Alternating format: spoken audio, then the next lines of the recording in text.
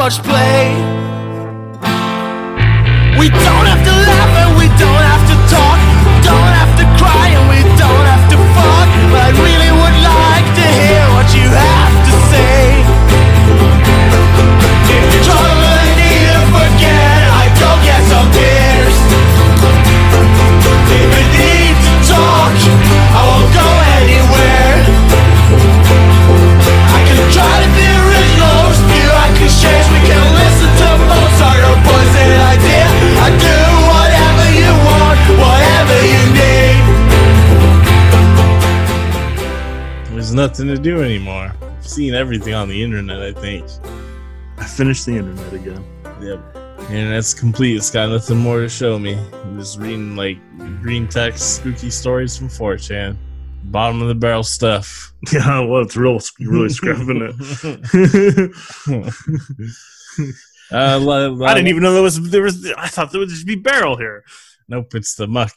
Skinwalkers, other shit, spooky stuff. All of them terrible grammar, just nonstop run-on sentences. Terrible. Last week was my birthday. Shelley Duvall and I share a birthday. How's she doing these days? Probably not that well. I know she has a lot of emotional problems and stuff. Possibly from Stanley Kubrick, but also just general life. Yeah. Being an actor seems pretty hard for a lot of people, especially if you're a woman. So there you go. But her and I share a birthday, so that's pretty tight. It's like we're like friends.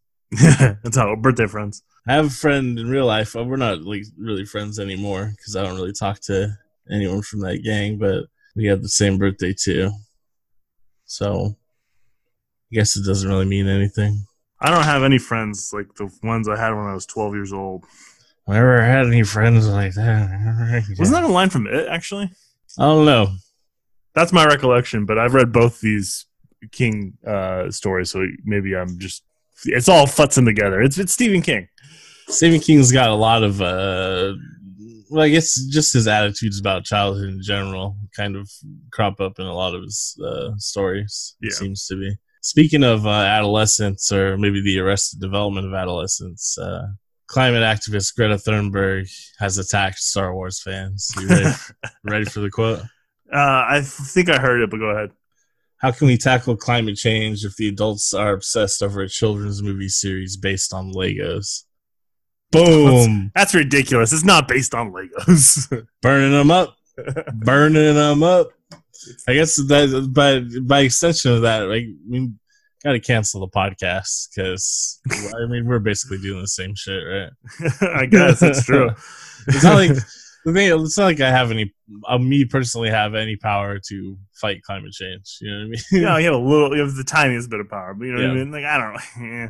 I get it, sort of. Yeah, he's right. Like, people are way too obsessed over pop culture, and maybe we shouldn't. Maybe our podcast should be focused on that. But at the same time, fuck her. I mean, it's something I've complained about on the podcast. I'm sure. We definitely have. People retreat way too much into pop culture and for safety, and not able to face reality a lot of the time. I mean, or fucking steakums. Yeah.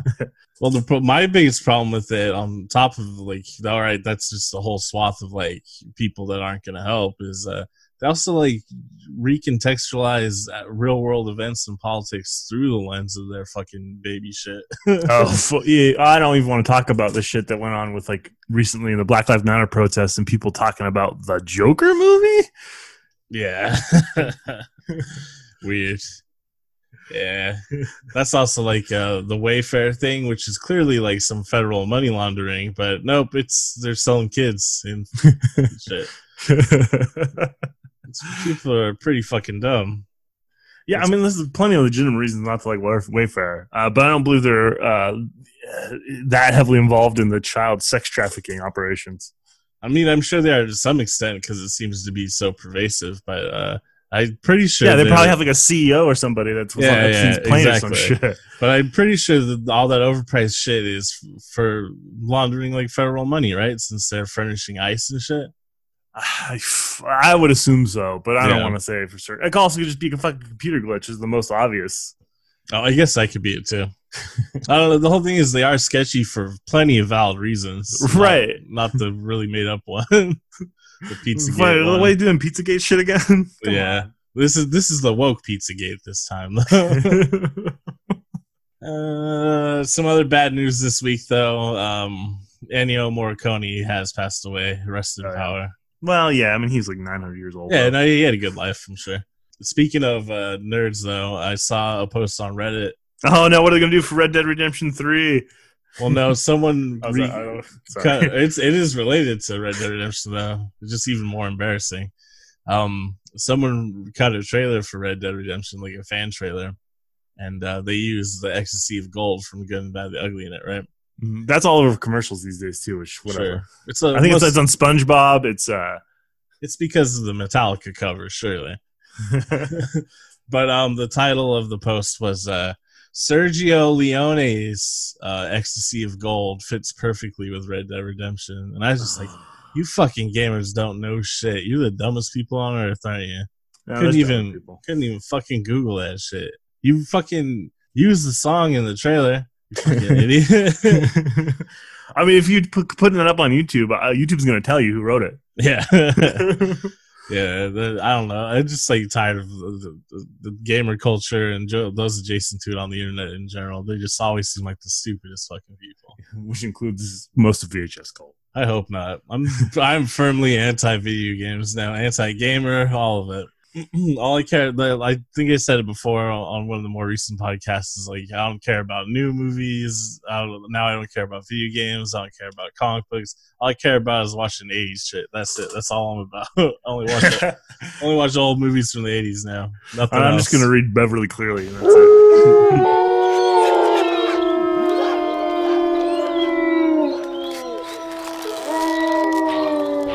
VHS Cult.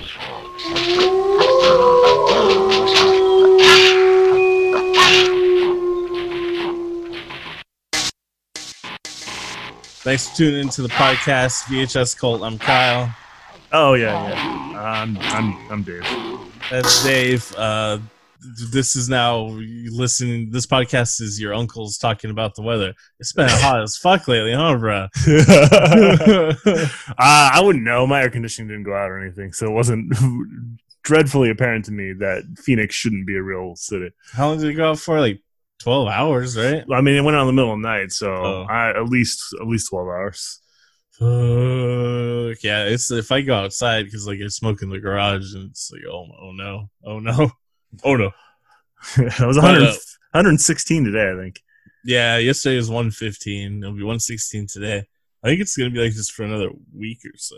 Yeah, it's supposed to cool down to like 106. Yeah, that's a manageable 106. It's gonna cool down, guys. Don't worry. It's only gonna be hovering around 110. No big deal. Arizona, and of course, you can't go outside anyways though because it's just fucking the air is coronavirus. There's some statistic I was reading or some study they were doing I saw on Twitter, and it's like if you're in a crowd in Arizona with 50% or 50 people or more, you have like a 98% chance to catch corona. That can't be right. Well, it's like 1 in 40 people or something. Yeah, it's crazy. Yeah, I probably have it right now. Yeah, it's just. The whole thing is when it started popping off, it was like, well, the United States obviously is not going to handle this very well, so it's going to be bad. And then, well, I mean, that's the thing. Even if we had a competent president, we would not have handled it really well. Because a lot of the problems exist naturally, or not naturally. Yeah. They're at like systemic level. But then we also like, I mean. In terms of educating our populace and shit like that, there's a whole slew of problems that the United States has that we wouldn't combat it well. But when you tack on a chief executive that just is garbage at everything. Well, I've just been thinking about that lately too. Is if he could have just done like a little bit better job, he might have guaranteed re-election. Oh yeah, that's all I had to do. Why didn't just a competent job? Why didn't they just do it? Is it like straight up they just can't? That's exactly what it is. It's all these fucking Republicans. I mean, Trump is like the most perfect example of it almost, but like our governor's a pretty good example of it too. Yeah. They just think it's some cushy job that they get into to like sell away government assets to make money. But then as soon as there's a real crisis, it turns out they have no fucking clue what they're doing. That sucks because it's like a lot of times it's like, well, this is like malignant, but some of it just seems to be like they just fucking are. It's fucking incompetence. Yeah, they can't do anything. I mean, some of it is. Some of Trump's shit is definitely malignant. Well, yeah, some of it too is just he can't get the fuck out of his own way. Yeah, I mean, all the racist shit is obviously just malignance. Yeah, I mean that's been part of Trump's history since he was born. Yeah, the extension of that's like the one consistent policy he has. Well, also like you fucking grind people into dirt through the power of capitalism. Well, but those are like the two big problems with every fucking administration. That's the problem with the United States all the time. But then also you just fucking can't get people to wear masks, huh? You had to turn into a fucking political issue? Fucking weird. This country's fucked. Death cult. Death cult. Death cult. Death cult. All right, well, let's retreat. We got no plan, but kids are going back to school, God damn it. All the teachers on the internet are like, we're going to die. Well, fuck yeah. My kids aren't going back. I don't care. At this point, they're letting kids do online school as an option, so they're definitely not doing it because I work from home, so what the fuck is the difference to me? Yeah, it'd be more convenient anyways. And even if they force it, I'll just pull them out and we'll do homeschool. Fuck it. At this point, yeah. I'm not going to be part of the problem. So, I mean...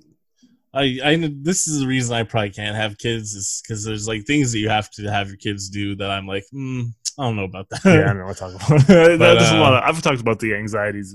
The hard part of having kids is not necessarily raising kids. I actually think that part's pretty easy for the most. But so far, anyway, they're pretty young, so we'll see how the teenage years go. Yeah. But it's just all the anxieties that come with it and all the shit. You're like, well, what the fuck? He doesn't want to deal with this. I don't want to fucking deal with this.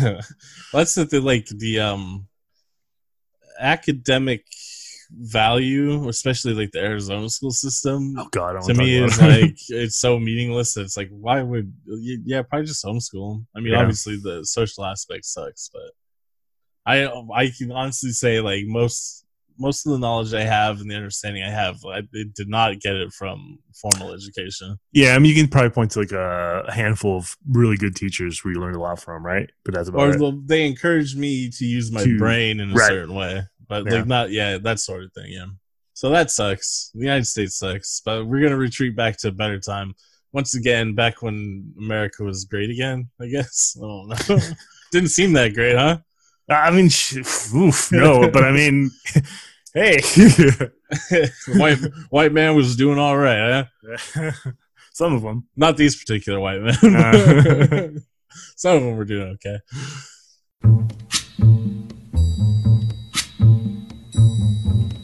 In all our lives, there's a fall from innocence,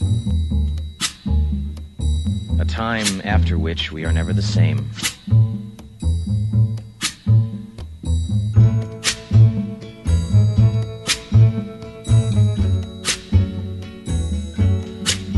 Happened in the summer of 1959. A long time ago.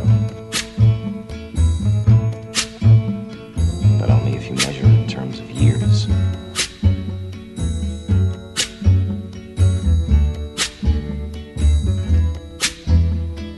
You guys want to go see a dead body? I bet you anything that if we find him, we'll get our pictures in the paper. Yeah, we can even be on TV. Sure, we'll be heroes. Yeah.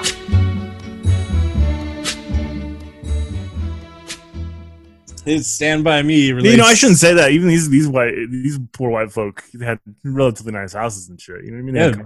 Like they had Gordy family had like a plantation house. That was weird because it's Oregon.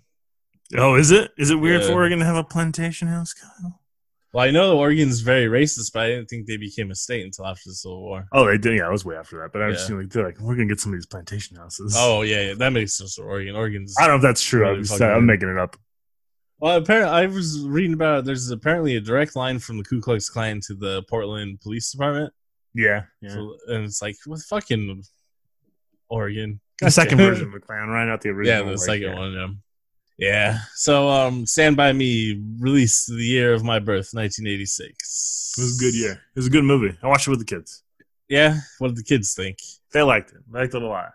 It came out about a month after I was born. It's after the death of one of his friends, a writer recounts a childhood journey with his friends to find the body of a missing boy.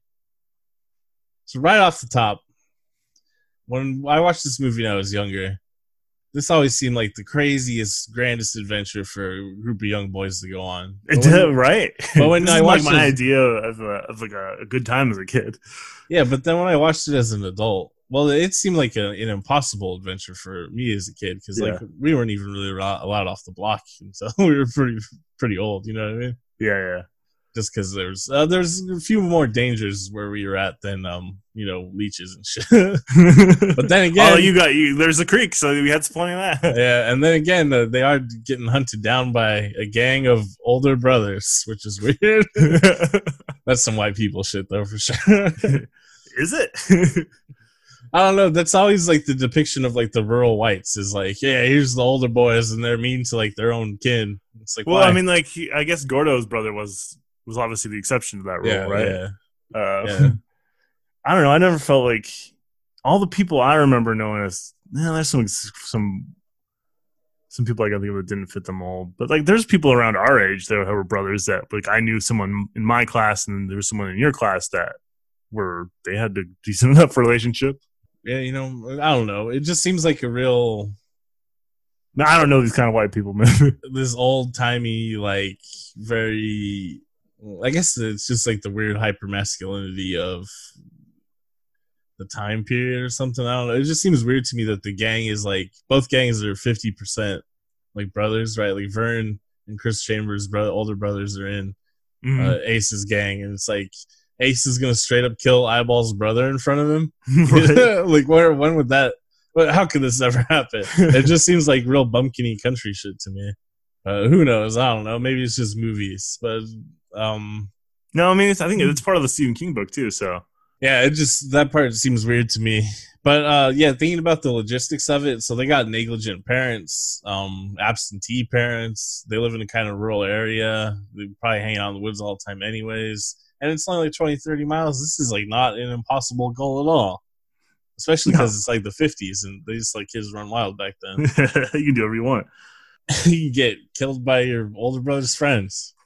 No one even know about it. Yeah. They'll just leave you by the other boy that's dead in the woods. They'll discover all your bodies at once.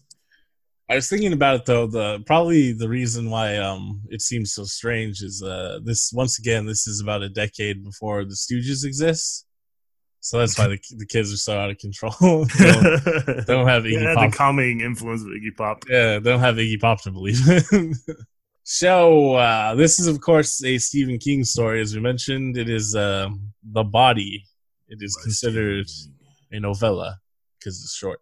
Right. It's longer than a short story, but shorter than a novel. Yeah. And there's also like a novelette, right? I don't understand the distinction, really. And I write occasionally, so. And I have an English degree. Oh, God. This is all outdated jargon, I think. Yeah, it kind of is. It was just a way of, it's like publishing and shit. Yeah, nowadays there's two types of fiction writing, and they are fan fiction and promotional material. That's it. That's all there is. That was originally published in his 1982 collection called Different Seasons. Yeah, that has a great collection. The Shawshank Redemption, At Pupil. Well, the other one he was made into a thing too. What is it? You have it written down. Go for it. I don't know if I wrote the titles down, but yeah, it was out of the 5 stories that were in it, 4 of them have been made into movies. There's one of them still hanging in that hasn't been made, but I'm sure Frank Darabont will get on it eventually. Some changes were made to the plot of the film, including changing the setting from 1960 to 1959. I don't know why. That seems weird. And location went from Castle Rock in Maine to Oregon. And the reason why that change is made is because in the book, he mentioned, at one point it's mentioned that they're like 30 miles from Portland, Maine. Mm-hmm. But whoever read it assumed it was Oregon, and so it got changed. Yep. Smart. Yeah. That's crazy to me. Rob Reiner directed this show, right? Yeah, Rob Reiner. Carl Reiner's son, rest in peace. So in Lisa Rogak's unauthorized biography of Stephen King called Haunted Heart, The Life and Times of Stephen King, a friend of King's, George MacLeod, claimed that King had cribbed the idea for The Body from a short story MacLeod had written, but these claims are disputed by King. MacLeod requested a portion of the royalties from The Body and Stand By Me. King refused. And then McLeod sued because he's not a very good friend, which ended their friendship. Since then, King has refused his fans' requests to read their manuscripts for advice, and King has claimed that he is concerned that there may be further accusations of plagiarism. Which, I mean, yeah, he's like the most famous, wealthiest fiction writer. I think J.K. Rowling is by far the wealthiest fiction writer of all time, but he's got to be up there. Stephen King said trans women are women, so he's got a much more wealth of personal value. That's the important thing in the long run. Yeah. Also, J.K. Rowling is Scottish. Everyone always forgets that she's Scottish. I don't particularly care for the Scots either. No, I mean, they're a little bit better than English, but not much better. This podcast is not a safe place for the British, unless you're Welsh. Welsh, A-OK. Cornish, A-OK. Manx, that's fine too. We're getting really particular here. It's that the goddamn mythology of the Celts. So there's possible autobiographical things, or this is possibly an autobiographical story. Stephen King mentioned in an interview and in the special features section of the DVD that the scene with the leeches actually did happen to him when he was a child. Apparently there's some other stuff in it that is legitimate. And honestly, a lot of Stephen King's life creeps into his fiction, especially the childhood shit. Yeah, the whole thing is Gordy's obviously author insert, right? Yeah, Stephen King does that a lot too. I don't know if Stephen King's older brother died. Did he? No. His older brother is alive. He had to have an older brother. Does have an older brother. No. He's probably just like, would it suck if my older brother died? Yeah, probably. It does seem like they had a kind of a Denny Gordy relationship. Although I don't think he's that much older than King and than Stephen.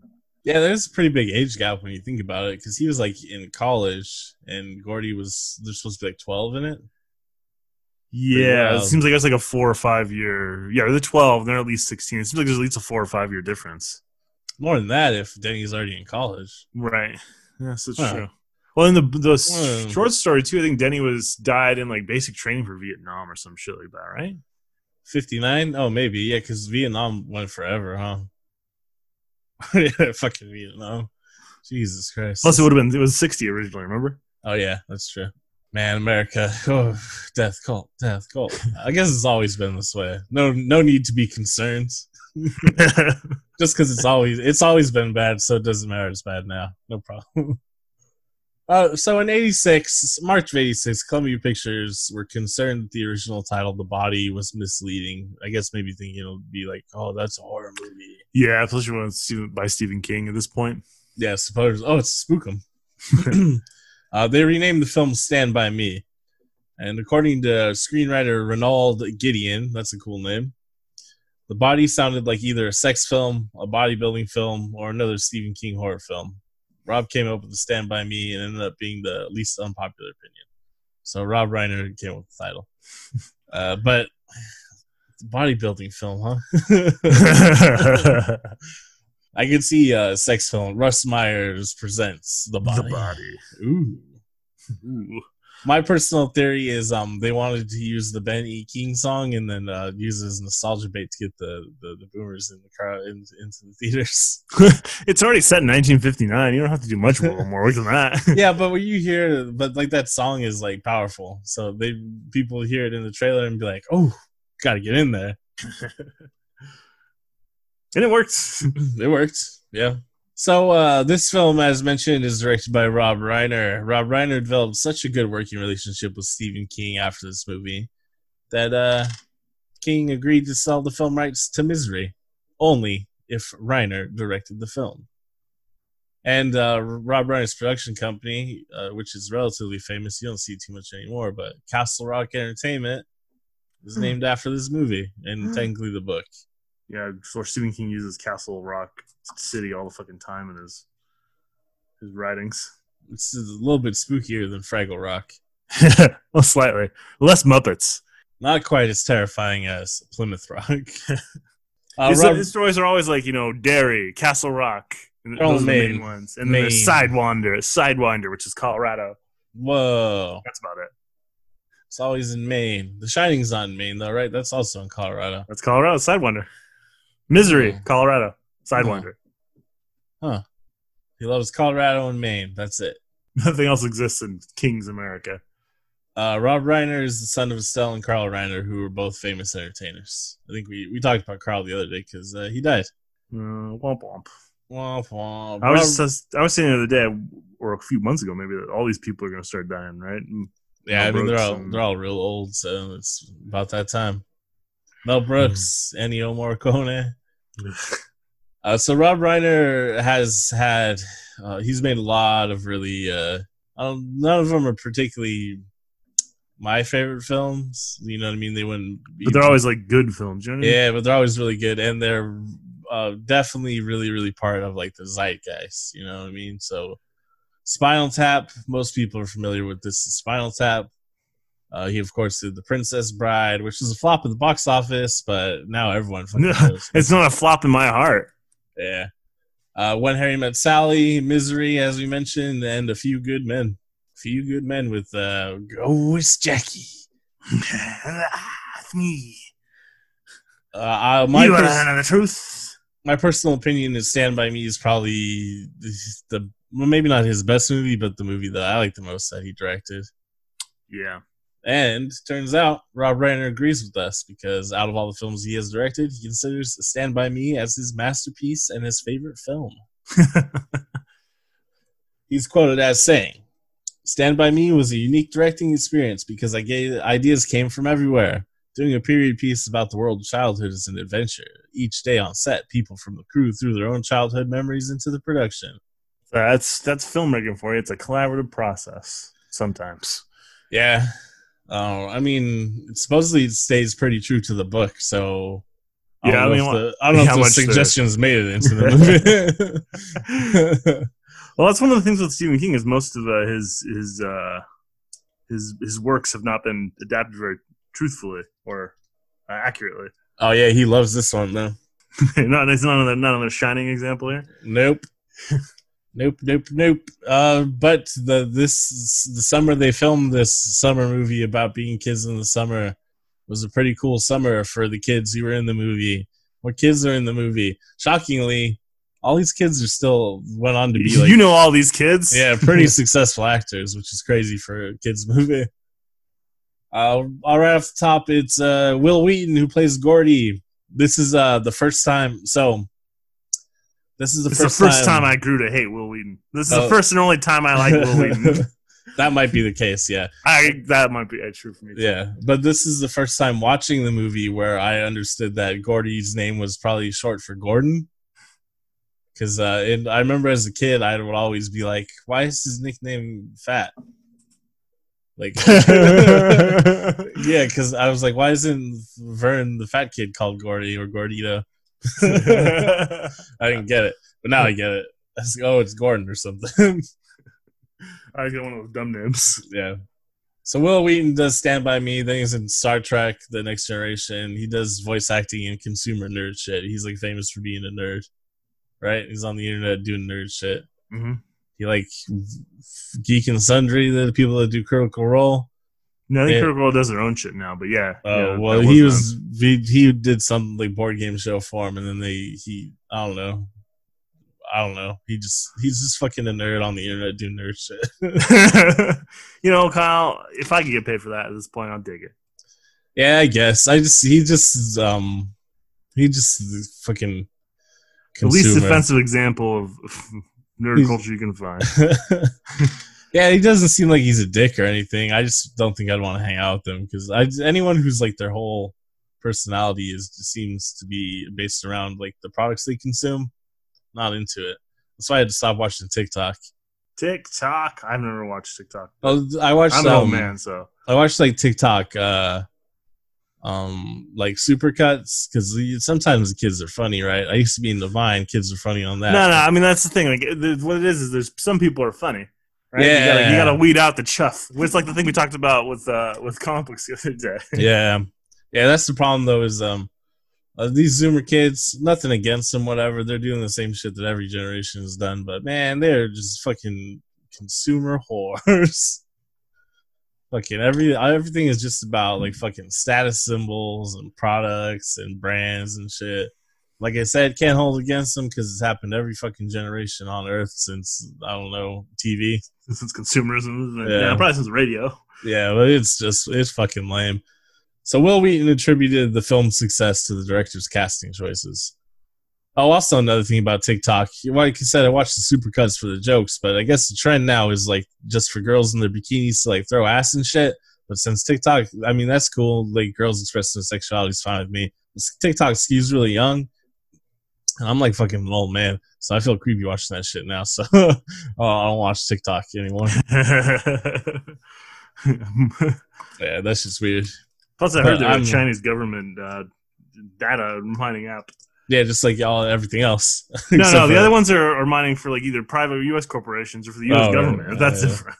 I'm sure the TikTok data gets TikTok is a little bit more egregious, from what I understand, but. It's I don't give a fuck about any of it. It's all fucking. At this point, does it really fucking matter? Yeah, I do give a fuck about it. It's just so all encompassing of every social media apparatus. Like fucking, yeah, it's not like you can't have a phone. Pay me now at this point. I mean, I'm sure some of like the TikTok data gets back to U.S. corporations, anyways. Oh, definitely. Yeah. I wish. I guess this is part of white privilege, but I was about to say I wish I could live in 1959.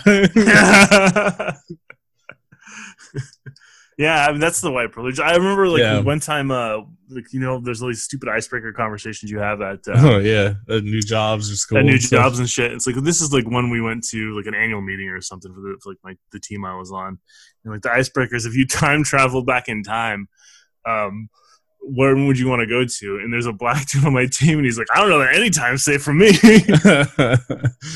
Yeah. Which is like, yeah. It's pretty risky.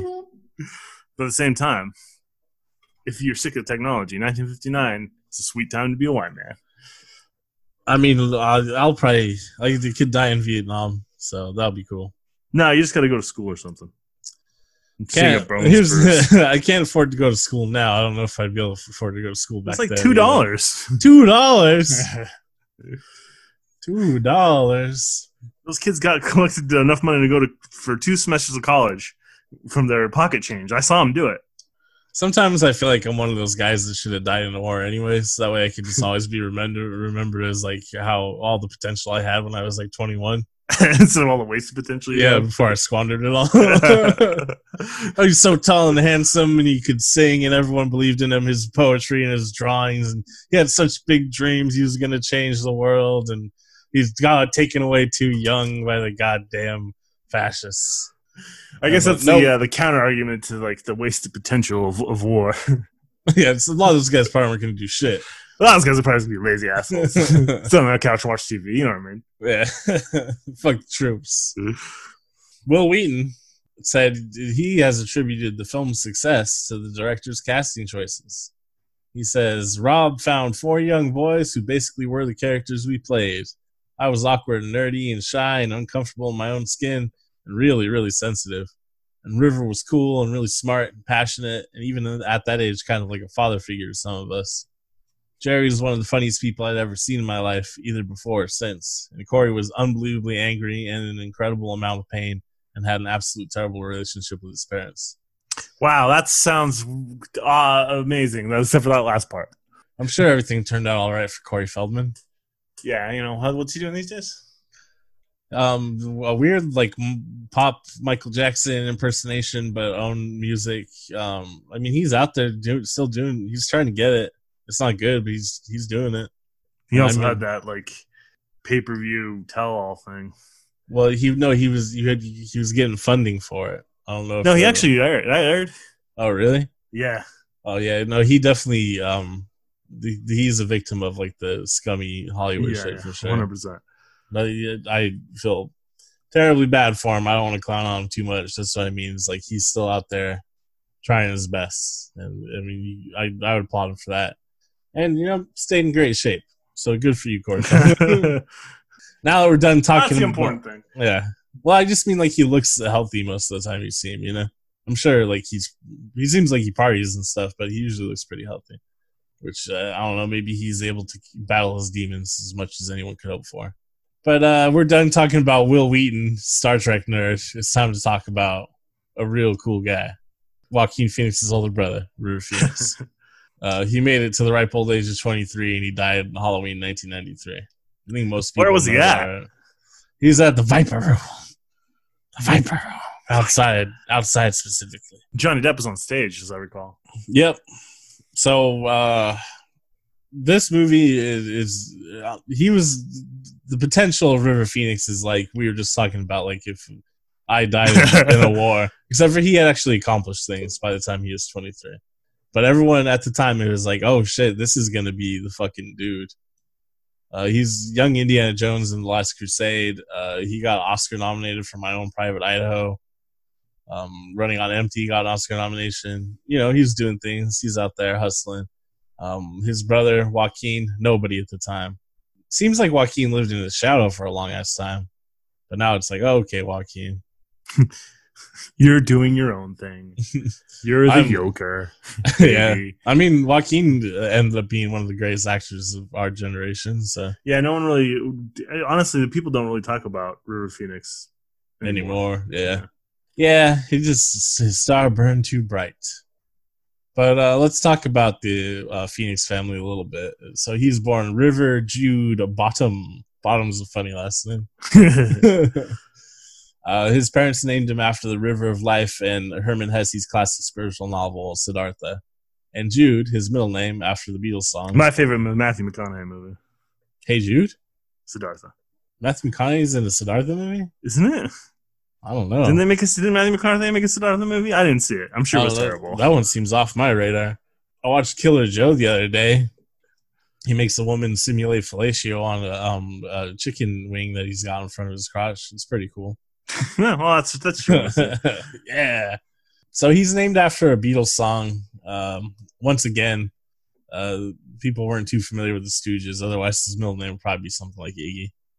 His family were members of what was called on the internet. A lot of places refer to it as a Christian sect, but it is absolutely a cult that had quite a bit of child molestation, sexual assault, all the crazy cults. No called the Children of God.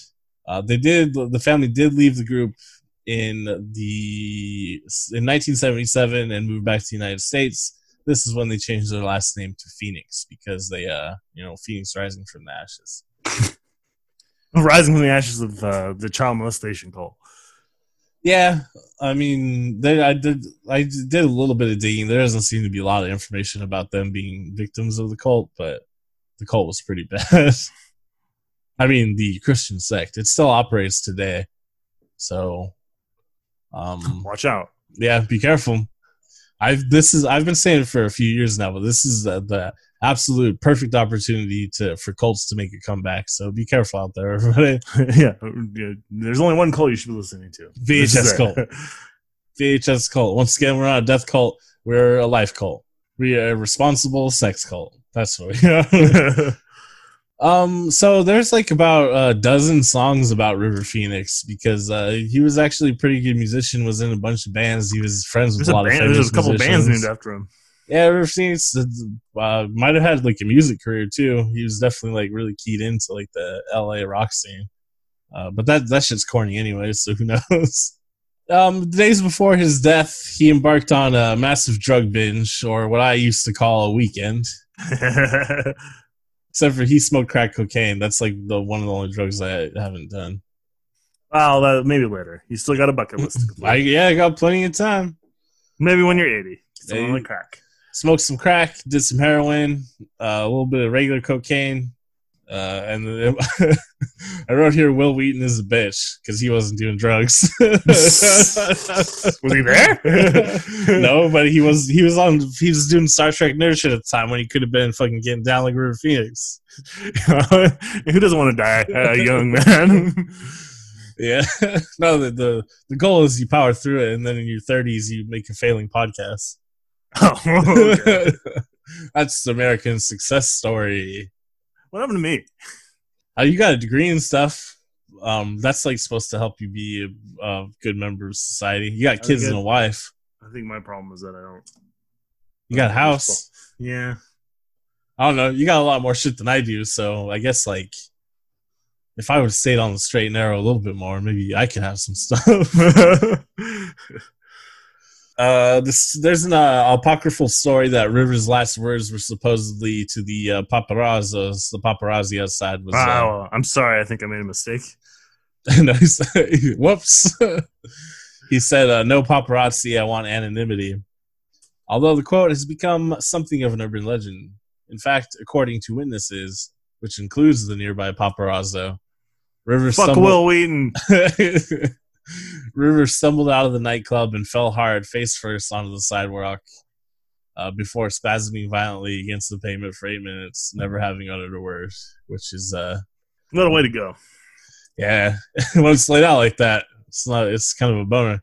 It reminds me of the way it was written. It reminds me of the end of Assassination of Jesse James when it's just over. Robert Ford gets killed, and like the narrator's like, he would just look up into the sky trying to make words that would never come. Say, oh shit. And then there would be no funeral cortege for Robert Ford. No people, no one would pay a nickel to take a picture with his corpse. You piece of shit. Just a month before his death, he had expressed an interest in starring in the Basketball Diaries. Leo, you piece of shit. Yep, Leonardo DiCaprio snatched that role. Guess what? I'm gonna say here, Leonardo DiCaprio's entire career lies on River Phoenix dying. River Phoenix had to die for Leonardo DiCaprio to fly. Here's a cool quote from him about Stand By Me. He says, "I realized that what I was creating was going to live on far longer than anything of me as a person.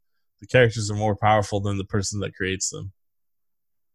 He actually has a lot of really interesting quotes. It does seem like he was a really thoughtful, interesting person. So, I mean, that happens sometimes. So sometimes you just fuck up.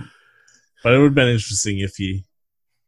Thoughtful, interesting people die in gutters and make nothing of themselves all the time. Sometimes they do it even after they made something of themselves. Edgar Allan Poe. Well, yeah, that's a good example. He literally died in a gutter. Another troubled individual, Corey Feldman, one of the Coreys. We all know him. We all love him. He's one of the Frog Brothers in Lost Boys. He's Mouth in the Goonies. He's Corey Feldman. He was a cool kid. He's back. Last time we saw him was Lost Boys. He's back, baby. But he kind of always plays the same character. I mean, the Mouth is not much different than Toad, really, or than Todd. Yeah. I don't know. There's obviously like a deeper like pain to this character, right? Like I do think Corey Feldman was a good actor. There's a lot going on with his performance in this movie. It's actually like really shocking how good of an actor most of these kids are. Jerry O'Connell's just comic relief, but still, like, yeah, these kids seem to like have. These kids are going places. They seem to have like rich and internal monologues, and they really understand the characters, or at least understand themselves. It's very interesting. Feldman himself has stated in several interviews that out of all the characters he's played, Teddy was actually the closest to his personality and personal life at the time. Because, once again, his parents sucked, and they kind of threw him to the wolves that is Hollywood lifestyle, society, culture. Well, can't think of anybody else that happened to. The other Corey. Oh. Drew Barrymore for a long time. Feldman recalled how his home life translated into his on-screen character. He's quoted as saying, "Most kids aren't thinking they're going to get hit by their parents because they're not doing well enough in school, which will prevent them from getting a work permit, which will prevent them from being an actor." So, I don't think he had a very good life. No, it doesn't sound fun. Yeah. When you're making money off your kid. Yeah. Kind of like, I don't know, he liked acting though, because I was going to say it makes you feel shitty watching it, some of his movies. But then it's like, well, no, he liked doing it. It was his craft, Man, you know how like sometimes Quentin Tarantino has like brought in an old actor and kind of revitalized the seriousness of their career? Mm-hmm. It'd be interesting to see someone do that with the Feldman. I don't think he's got it in him anymore. I don't know. I'm going to get in contact with him. You think if I email him, he'll want to read like a screenplay or something? Yeah, I 100% think he would. Right. That's a good point, actually. All right, Jerry O'Connell's next. He plays Vern, the fat kid who he should have been called Gordy. What's the deal? Jerry O'Connell is, of course, famous for appearing in Kangaroo Jack. That famous movie famously about a talking kangaroo. I think it's about 2 hours of nothing but talking kangaroo. Yeah, so did you know that movie was originally supposed to be a somewhat serious like crime thriller with a kangaroo in it? And then they made it a cartoon talking kangaroo? And the only talking kangaroo's only in it for like 5 minutes. Yeah, because it was an afterthought. Like, this movie sucks. Maybe kids will see it. So stupid. Yeah. I have such a vague memory of that movie. Yeah. So Jerry O'Connell does a great job. Like I said, I know him from something. He's got a brother. You know him from your local UCB theater. His brother is also an actor. I forget what his name is. Jerry, John, Jim. I don't know. They look really similar. I don't have any hot facts about Jerry O'Connell. Yeah, he became somewhat of a sex symbol, or at least like people like after this movie. That's a handsome man, but in this movie he's just a fat kid or a chubby kid. He's a gordito. Rather than start shooting right away, Riener put the 4 main actors together for 2 weeks to play games from Voila Spolin's improvisation for the theater and build camaraderie, which led to a real friendship between them and several one-shot takes where the young actors hit their cues perfectly. Will Wheaton would recall, when you saw the 4 of us being comrades, that was real life, not acting. So that's pretty smart of Rob Reiner. Seems like he knows how to make a movie, huh? And Will Wheaton would go on to say, I love crack cocaine. No, that's for Phoenix. Yeah, but no, he loves it too because it's camaraderie. Oh, yeah, we all love crack. In this gang, we all love crack. We're a crack gang. Oh, wait, we forgot to mention one really important actor. Kiefer? That's right, Kiefer Sutherland. That's my guy. You're a pirate, Kiefer. Explains everything. Explains everything. Fucking love Kiefer Sutherland when he's young. I love him when he's old. I love that Jack Bauer. You son of a bitch. Muscle shooting son of a bitch. I probably mentioned in Lost Boys episode. I remember the whole episode. I was trying to convince you that David was the hero. Yes, but so are you gonna try it again here? No, there's not as much material in this one. He's kind of clearly an asshole. But Kiefer Sutherland in Lost Boys is like one of my like lifelong like style icons. So Kiefer Sutherland has always held a special place in my heart. My entire life has been the never-ending search to achieve Kiefer Sutherland's stylehood in The Lost Boys, and always coming up tragically short. No, I mean I look better than him most of the time because he's pretty outdated. Why is he wearing like 3 coats? That's weird. But it's a good jumping off point. The attitude of it. He's also only like 5'8". Apparently his dad's like 6'4". His half brothers are all over 6 feet. Why is he so small? Too much cigarettes as a kid. Oh yeah, you better believe it, buddy. To keep in character while off camera, Kiefer would pick on Will Wheaton, River Phoenix, Corey Feldman, and Jerry O'Connell. So that's what a nice guy. It's probably fun for those kids. At one point, though, they did cover Kiefer Sutherland's car in mud. The younger. Oh, that's what he thinks it was. Oh, it's Dookie? Yeah, it was Dookie, all right. So here's a quote from Rob Reiner about the story in general, where he says, "In the book, it was about 4 boys. But once I made Gordy the central focus of the piece, then it made sense to me. This movie was all about a kid who didn't feel good about himself and whose father didn't love him. Or his mother. And through the experience of going to find... she handed him mashed potatoes. That's love. Yeah, that's before his brother died, though. After that, no more love.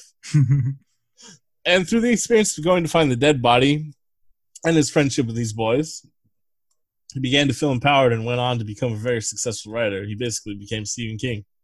A lot of it has to do with River Phoenix's character, Chris Chambers, giving him solid advice. He's out there being a bro. Yeah, he's just like, listen, your parents don't know shit. This town doesn't know shit. Just do what you want. And I agree. I think there was more to it than that. I don't know. That's the gist of it. Yeah, he said more words, and there's probably more depth to it. But for the young kids listening, I cover the important points. For the young kids listening out there, nothing matters. You can do what you want. People just have to deal with it. Sometimes, though, the cops are the people that deal with it. And that's not good. So you got to be careful about that one. So the writers incorporated Reiner's suggestions about focusing more on Gordy, and they produced a new script that was finished in December 1984. But unfortunately, just days before they started shooting, Embassy, the production company in charge of the film, they were sold to Columbia Pictures. And they planned to cancel the production. Holy shit, what happened? How did we get Stand By Me? Norman Lear. Well, that's getting crazy. Yeah. One of the co-owners, Embassy, and developer of All in the Family, gave $7.5 million of his own money to complete the film, citing his faith in Reiner and the script. Oh my god, this shit doesn't happen anymore. Well, Norman Lear's the king of sitcoms. Norman Lear's really good friends with Carl Reiner, who's directing the movie, Rob Reiner. Yeah. So it is just kind of this shit does happen. No, I don't know. Well, it's a little bit more coded than this, but yeah, I guess that's right. Well, yeah, this is just like a real open, honest engagement with it. Yeah. Yeah. Nowadays, it's like, we made this movie at a loss.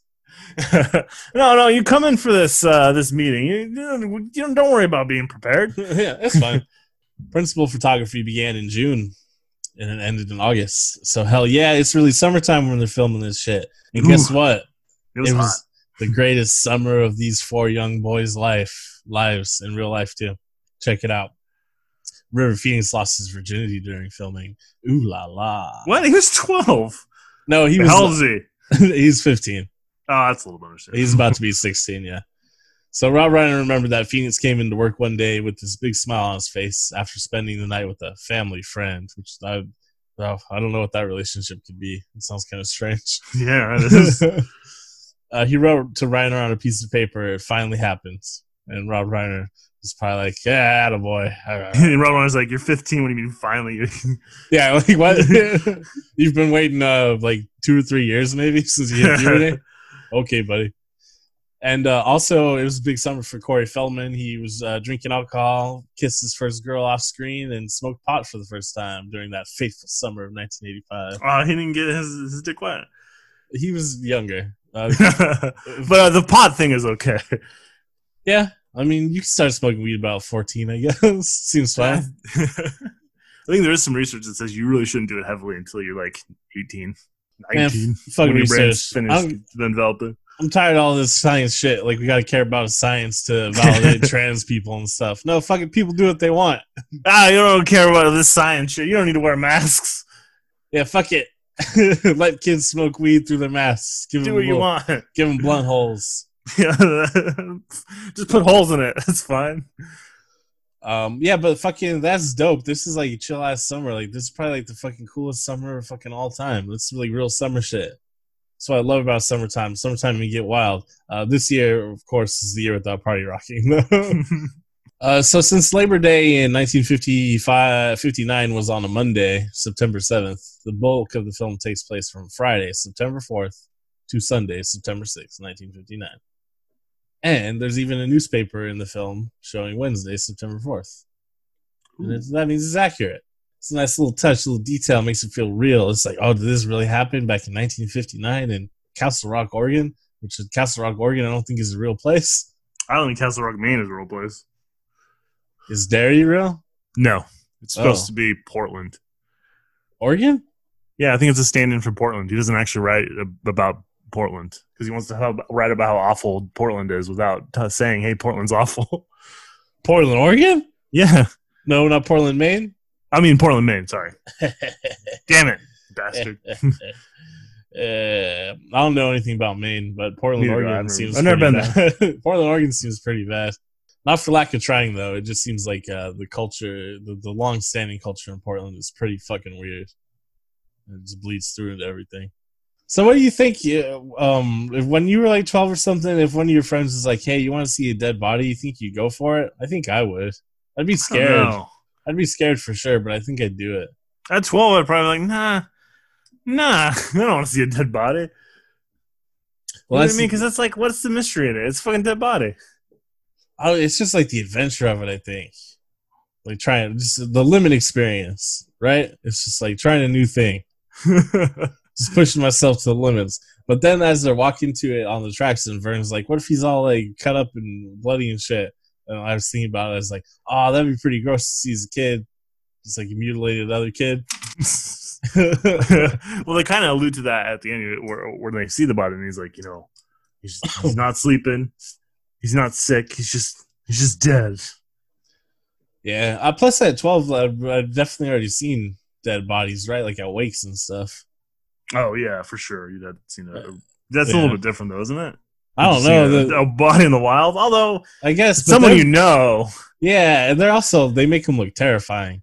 Yeah, they try their best. I get it, but it's like, oof. I don't know about all that.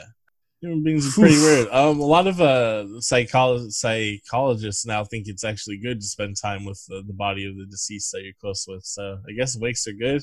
They're always kind of weird when I was a kid, but there's always like older relatives I didn't know very well anyways, you know what I mean? So it's just kind of like, weird. Except for, well, one of them at that point in our life at 12 would have been our grandma, huh? But I don't really know her that well. I don't know. Hanging out with the body seems normal, I guess. I just like, what would you do? You know what I mean? Because like the thing is like, yeah, if you spend time with the body, it's like usually blah, blah, blah. And like you spend a little time with the body at like the funeral and the wake and stuff, but like, I think they're talking more about like you gotta like hang out with the body. Would you do just like chill out, cards? Like chill out and watch TV? Like someone on Twitter was like, yeah, we watched the Oscars with my dad after he died, and it was actually really healing and blah, blah, blah. I'm not casting judgment on him. Like maybe it is like a really good thing, but I was just like, seems kind of, I want to. Seems kind of strange. I don't know. Who knows? Who knows what's right or wrong? Humans just gotta do shit. See how it goes. Yeah, I mean, as long as it doesn't hurt anybody, what the fuck's the difference? Yeah, exactly. I guess that's my point about everything. Fuck it. I'm in a weird mood this week. I'm not like angry and super upset like I have been like the last few weeks, but I'm real bored and got just like I don't know. my philosophy's all jumbled. It just seems like everything's like too much work to think about. So I just say, fuck it. Yeah, I'm kind of like overwhelmed right now. Yeah, fuck it. Yeah, I don't know. That's the thing is like fucking. I don't know what's gonna happen like in the short term or the long term anymore. So it's, well, fuck it, I guess. Plus, it's just can't ever fucking plan for anything, anyways, right? Well, this kind of happens. Stupid. I'm just gonna get in the fucking river and see where life takes me. We go fucking find a dead body. God, they're out there. Yeah. Aside from the dead body thing, though, this would be a chill ass adventure to go on as a kid. And the leech part's a little rough. I don't know if I ever cared. I'm okay with leeches. I don't want a dick leech. Is what I'm okay with anything but the dick leech or the testicle leech. I think I would prefer a dick leech over a testicle leech. I don't know if that actually bothers me. Like, I don't know. I might be into it. What? Ugh. Yeah, I try like leeching and stuff as like a sexual act. I don't know. You don't feel it though. They got that numbing shit on there. Yeah, but it's just like the connection with your partner or something. I don't know. I have like weird What part? The leech? No, like I mean, I would do it with a partner. Like I'd have them bleed me. I have like weird kinks with intimacy, which I guess is strange. Like that's why I like shibari and kimbaku and stuff, like the rope tying stuff, because of the intimacy of it, like the safety. You know what I mean? Like all my kinks revolve around intimacy, like a fucking weirdo. Like knife play. I don't like blood or anything, but like the intimacy and like the trust. Weird, right?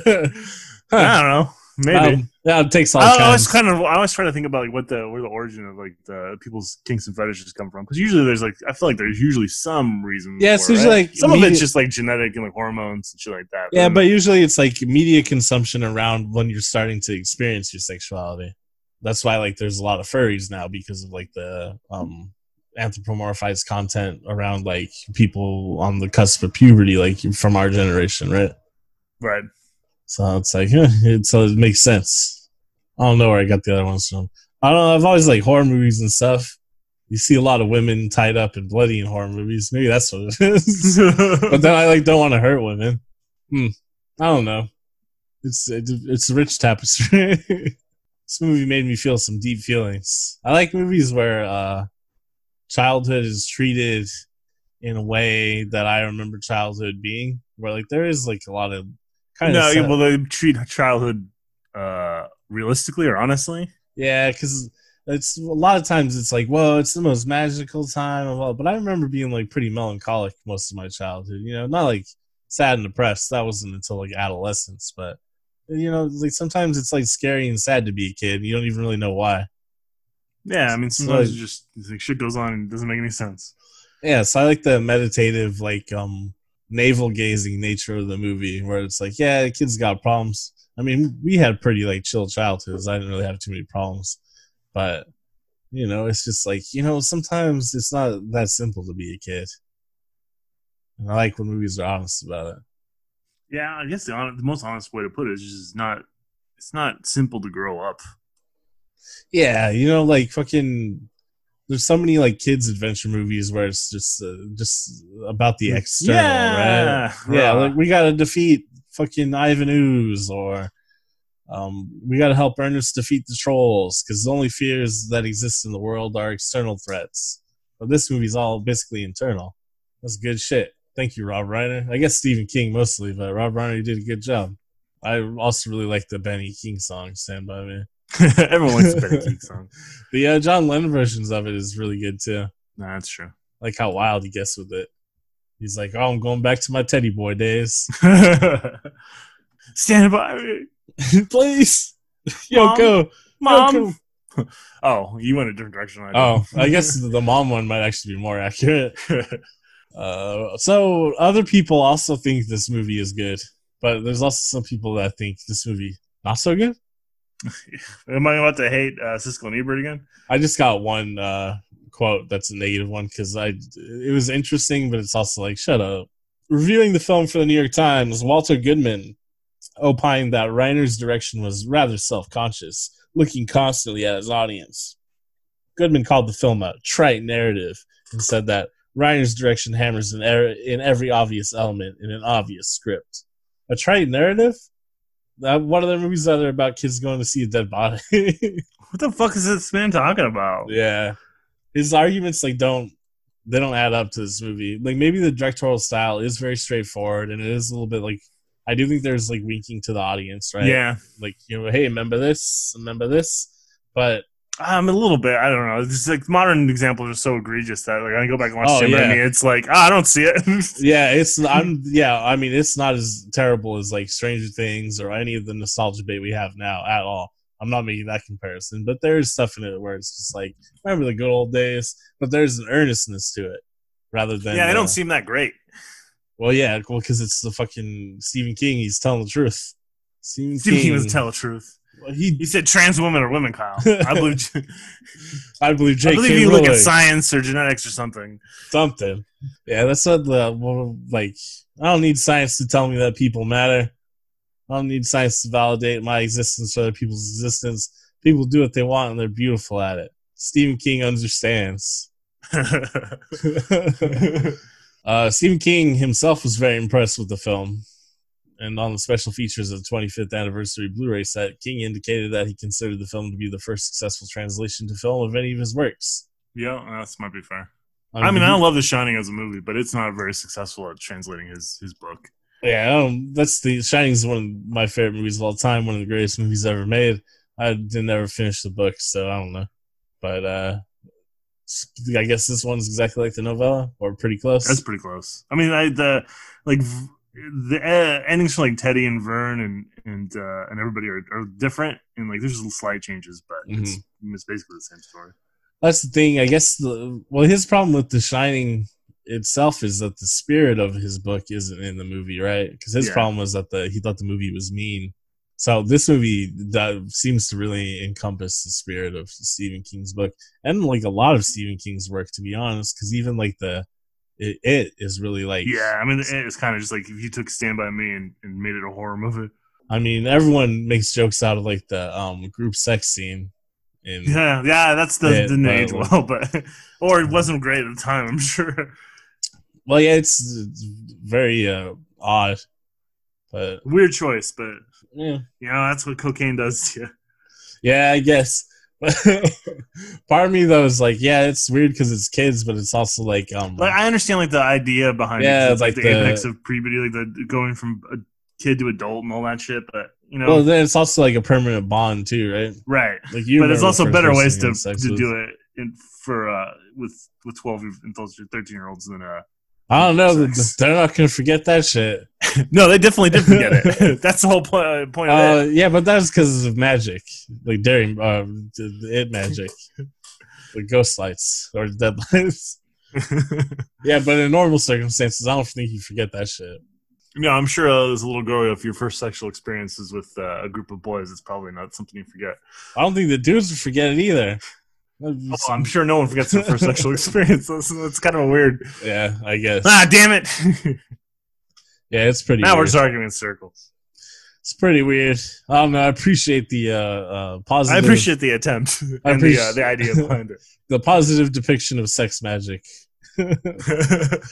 Very, very, very well done. Yeah, it is true. We're gonna fuck until we find our way out. That's what I say to all my girlfriends. Find our way out of what? This entire mess, this existence. Dying each other's damn it, Kyle, arms. you're drunk again. According to later interviews with Gene Siskel, Riener recalled that after a private early screening of the film, King excused himself for 15 minutes to compose himself. He later returned to remark, "That's the best film ever made out of anything I've written," which isn't saying much, but you've really captured my story. It is autobiographical. And he wiped away a little tear. Wow, that's kind of a nice compliment from a guy. That'd probably been like hella fulfilling for Rob Reiner and Stephen King, right? To see your work translated so well, and then for him to be like, "Man, you did a great job, Rob Reiner." They went on to make Misery together, and that's cool. Everything about this movie is cool. Everyone's just having a good time making a good movie. Except for Kiefer Sutherland. That's summertime for you, man. Man, Kiefer Sutherland was out there like banging broads left and right, probably drag racing, turning people into vampires. I don't know. Kiefer Sutherland. You're a real Kiefer Sutherland stuff. Yeah. In 2016, on the 30-year anniversary of the film's release, several writers commemorated the film. Rolling Stone's Charles Bramesco called Stand By Me timeless, a staple of youthful nostalgia for its deft straddling of the lines between childhood and adulthood, and the rare movie that necessarily gets better with time. Whoa. I mean, it definitely is a movie that... as you get older, you start to... You see different things in it. Yeah. Yeah, because this is the first time I've watched it since, like, maybe late teens? 20s? Yeah, early 20s. And I was like, oh, this is way different. Also, you have kids now, so it probably is way different. Yeah, I don't know. That's like everybody's like, what the fuck? What are you doing to these poor kids? he lost his brother. Leave him alone. Yeah, his parents suck. His dad especially. Oof. The wrong kid died. Yeah. Well, the first line of dialogue from the dad, or like after he leaves Denny's room, yeah, he was like, "Why you got such shit kid friends? You piece of crap." Friends like Denny. Did they ever explain? Denny died in a Jeep accident, right? Yeah. Were they just driving around drunk? Maybe his friends weren't so good either. Pops. I mean, that's thinking about that, right? But yeah, who knows? But yeah, that's some weird shit. Why are your friends such pieces of shit? I don't know, Dad, why we live in a small town where these are the only 3 other boys my age. Stupid ass piece of shit. And what if Chris Chambers stole the milk money, man? He gave it back. He got swindled by the adults. Can't trust authority. Or can you, Kyle? You gotta put all your trust in authority. I don't think so. No, it's gonna be fun. Yeah, I mean, it's like a trust no authority, but in my mom, but then in Gordy's case, I'll probably not listen to your mom either. She said she didn't get over that shit. I mean, I don't think any of them should really listen to mom that much. I mean, maybe Teddy's mom's all right. We don't really get a lot on. Yeah, but you know, it has only been like 4 months since Denny died, so like maybe they'll get it together. I guess, but I feel like it seems like I wouldn't completely neglect my other children. Yeah, like if you have multiple children, you kind of just got to pick up and carry on, right? Yeah, well, I know carry on is maybe not the right word, but you know, not disappear into yourself and be mean for no reason. Just say the wildest shit. Well, I mean, that's the whole thing too. Is like his parents were that great to him when Denny was alive. So yeah, well, yeah, he was already like the forgotten boy. This one throws a football. Yeah, your stories are really great, Denny. Denny wrote your story. It's really great. Yeah, but you kissed any... How far can you throw his story? His story been kissing any broads lately? No, he's not. I can't think about girls right now. It's only football, damn it. Oh yeah, that's right. Football. He should have been like, I don't want your laugh. Yeah. What is it, Varsity Blues? Yeah, another seminal classic, right? Hell yeah. So that one's really stood the test of time. MTV Films. Oh shit, I forgot about that. Let's talk about another serious, interesting, and effective coming of age film. Jerry O'Connell's in a MTV Films movie, wasn't he? Yeah, Monkey Bone or Idle Hands or one of them. But I'm, of course, talking about Boys in the Hood. They don't know nothing but to be legit. Boys in the Hood has several direct references to Stand By Me, including a trip by 4 young boys to see a dead body and the closing fade out of one of the main characters. Director John Singleton has stated that he included the references because he was a fan of the movie. Hell yeah. Hell yeah. Hell yeah. I mean, that's the ending of Boys in the Hood definitely is like a homage to Stand By Me. They're both like stories in similar vein, obviously. I like the making fun of it in Clerks the Animated Series.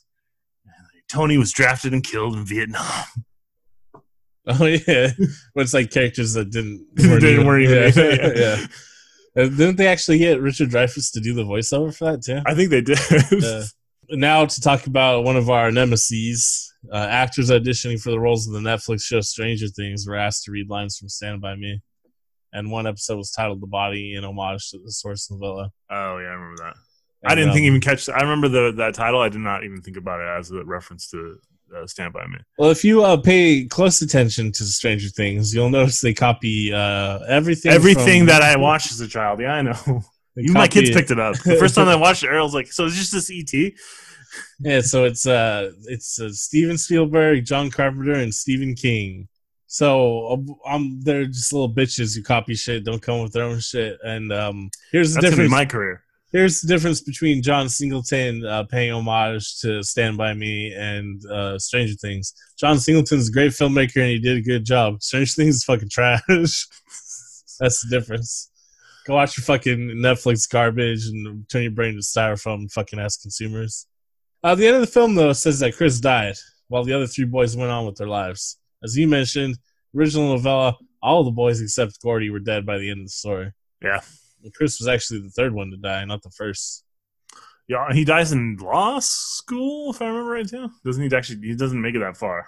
Oh, he doesn't get stabbed at a diner or something? No, he still gets to stand at a diner, but I think he's in his 2nd year of law school or 3rd year law school when he gets stabbed at the diner. That part still happens. It's just he's not an old man yet. Yeah. And I think there's even a little part where old Gordo goes back to Castle Rock and sees his old bullies and shit. Oh, he sees Ace? Yeah. He's got a lot of oxygen tank. He's just sitting outside of the dive bar.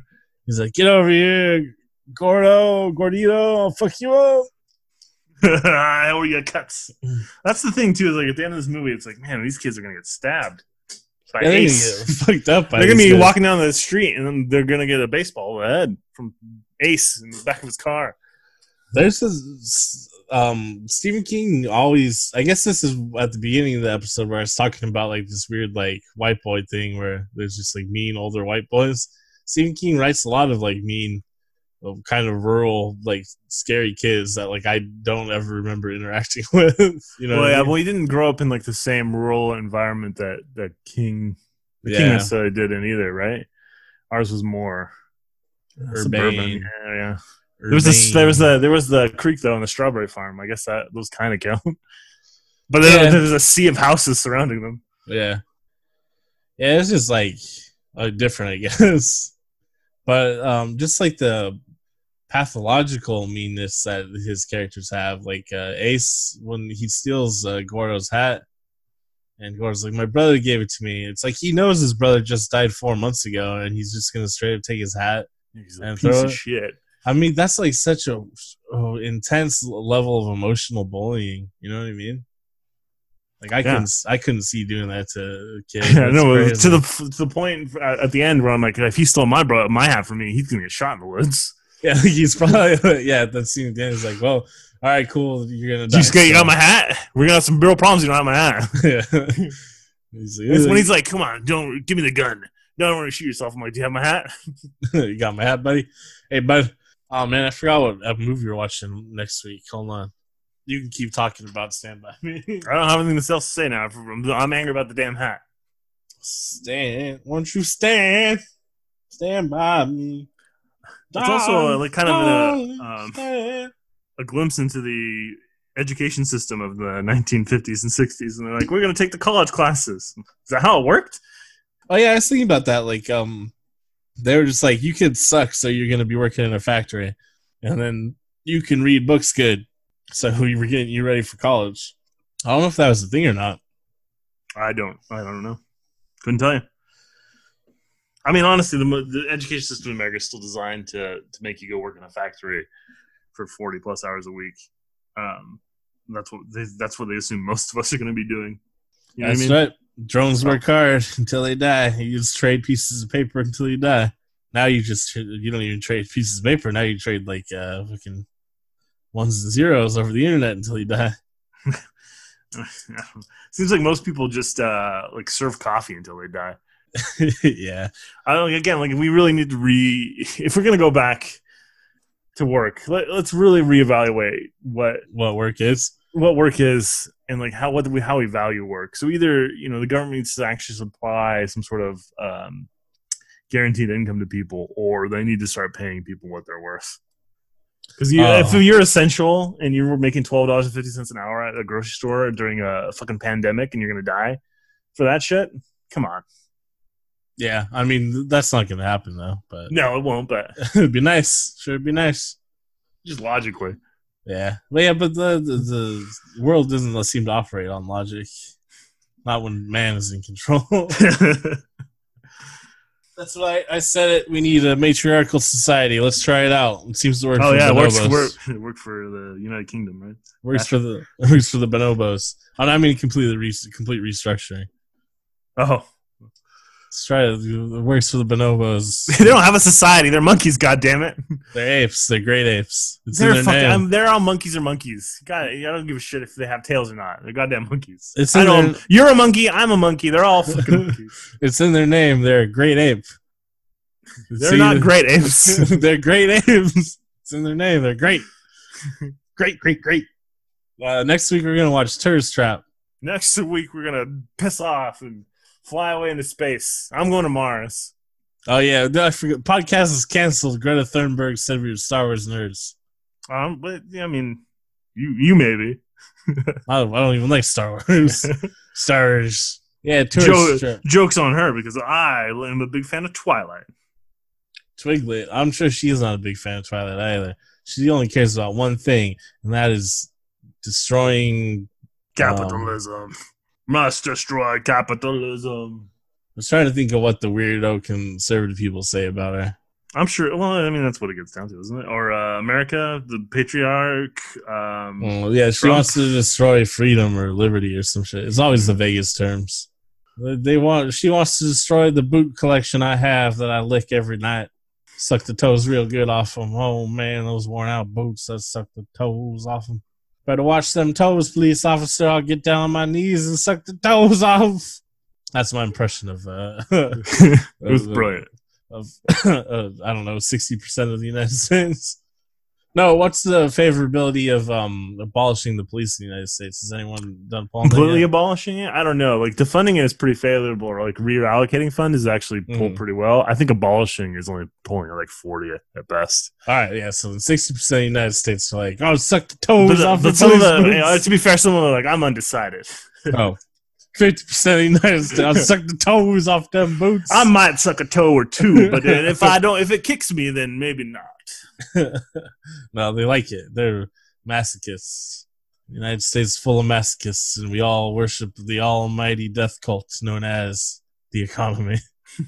Whatever. This podcast isn't about politics. This podcast is about movies that constantly make you think about politics, because everything in the 80s was political. Everyone complains about shit now being, oh, it's political. Goddamn, they put a girl in my video game. Damn politics. Everything's political, you stupid. There's no girl in this movie. That's for sure. Damn, there is only just his mom in it, huh? Yeah. Whoa. We got to think about the story about kids. You know, a lot of kids that age don't have a lot of friends outside of their own gender. Yeah, right? That's true. We did because cousin. Yeah, that's true. But I don't know. I don't know how common it is. I think Ryan has a couple, but not a lot. Yeah. Yeah, that's true. That's for sure. Remember when he goes to the shop to get like some lunch meat and bread, and the fucking butcher's just talking to him about his brother? Can make him feel bad about himself. Yeah, that would fucking suck to live in a small town. Yeah, everybody knows your dead brother. Yeah, it's like, hey man, I'm just trying to buy some fucking meat, and you're in here telling me I suck because my brother's dead. It was only 4 months ago, man. Yeah, that's like you just constantly have to be telling people to shut the fuck up. Like, mind your business, bro. You can't do that in 1959. You get slaps. Slapped by who? The store owner. What? You just beat kids back then for no reason. That's true, actually. I'd blow him away. I got the gun. Got the yammer. Pop, pop, pop. That's like that was 100% that was going to happen at that junkyard. Chris even called. He's like, you're going to jump over the fence. He's going to kick the shit out of you and take it to the cops. Yeah. That dude's a fucking dick, too. I can't imagine talking to kids that way. I like his dog, though. He had a cool dog. Yeah. That was wild. Because like they weren't even doing anything that bad. They're just walking through. I don't know. They didn't really do anything besides that. Yeah, people have always been fucking angry, huh? Angry and uptight. People always got a chip on their shoulder. I always feel like they're not treated right. Yeah, it's respected as a. I was talking to Mom about that this week at some point. I was like, I feel like everyone's problem is they're just so full of fear, and it manifests in all these terrible ways. Somehow need to abolish fear. People need to be more like me.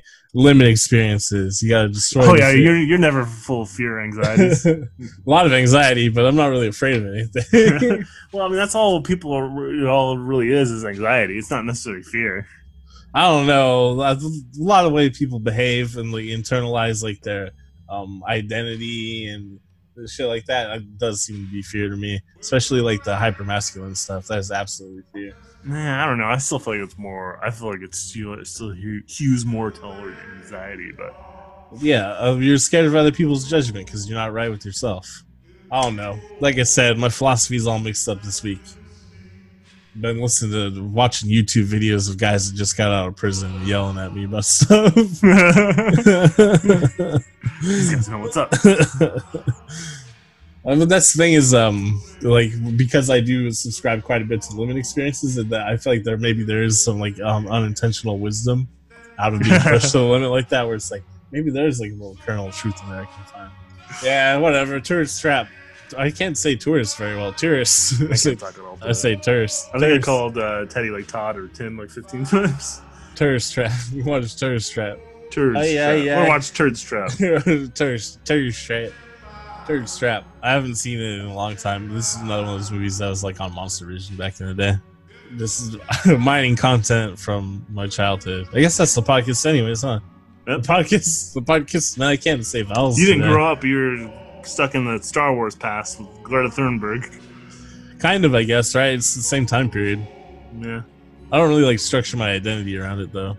Or do you, Kyle? I don't know. I guess for the podcast a little bit.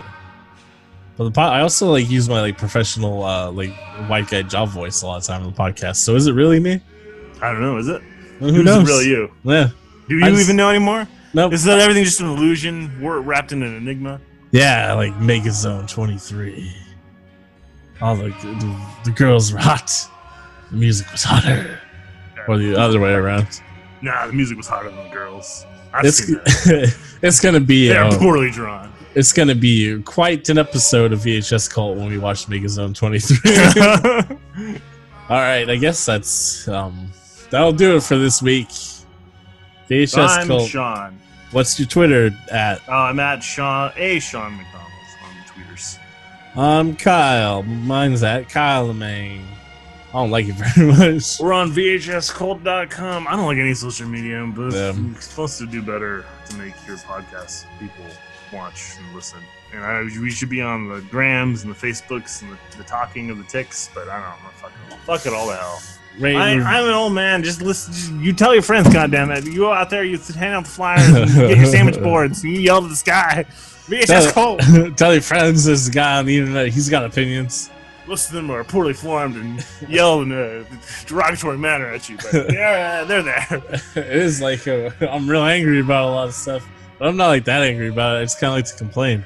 It's like I shouldn't like last week. I shouldn't talk so much shit about like Bill Burr. Like that's like my favorite like shit to do.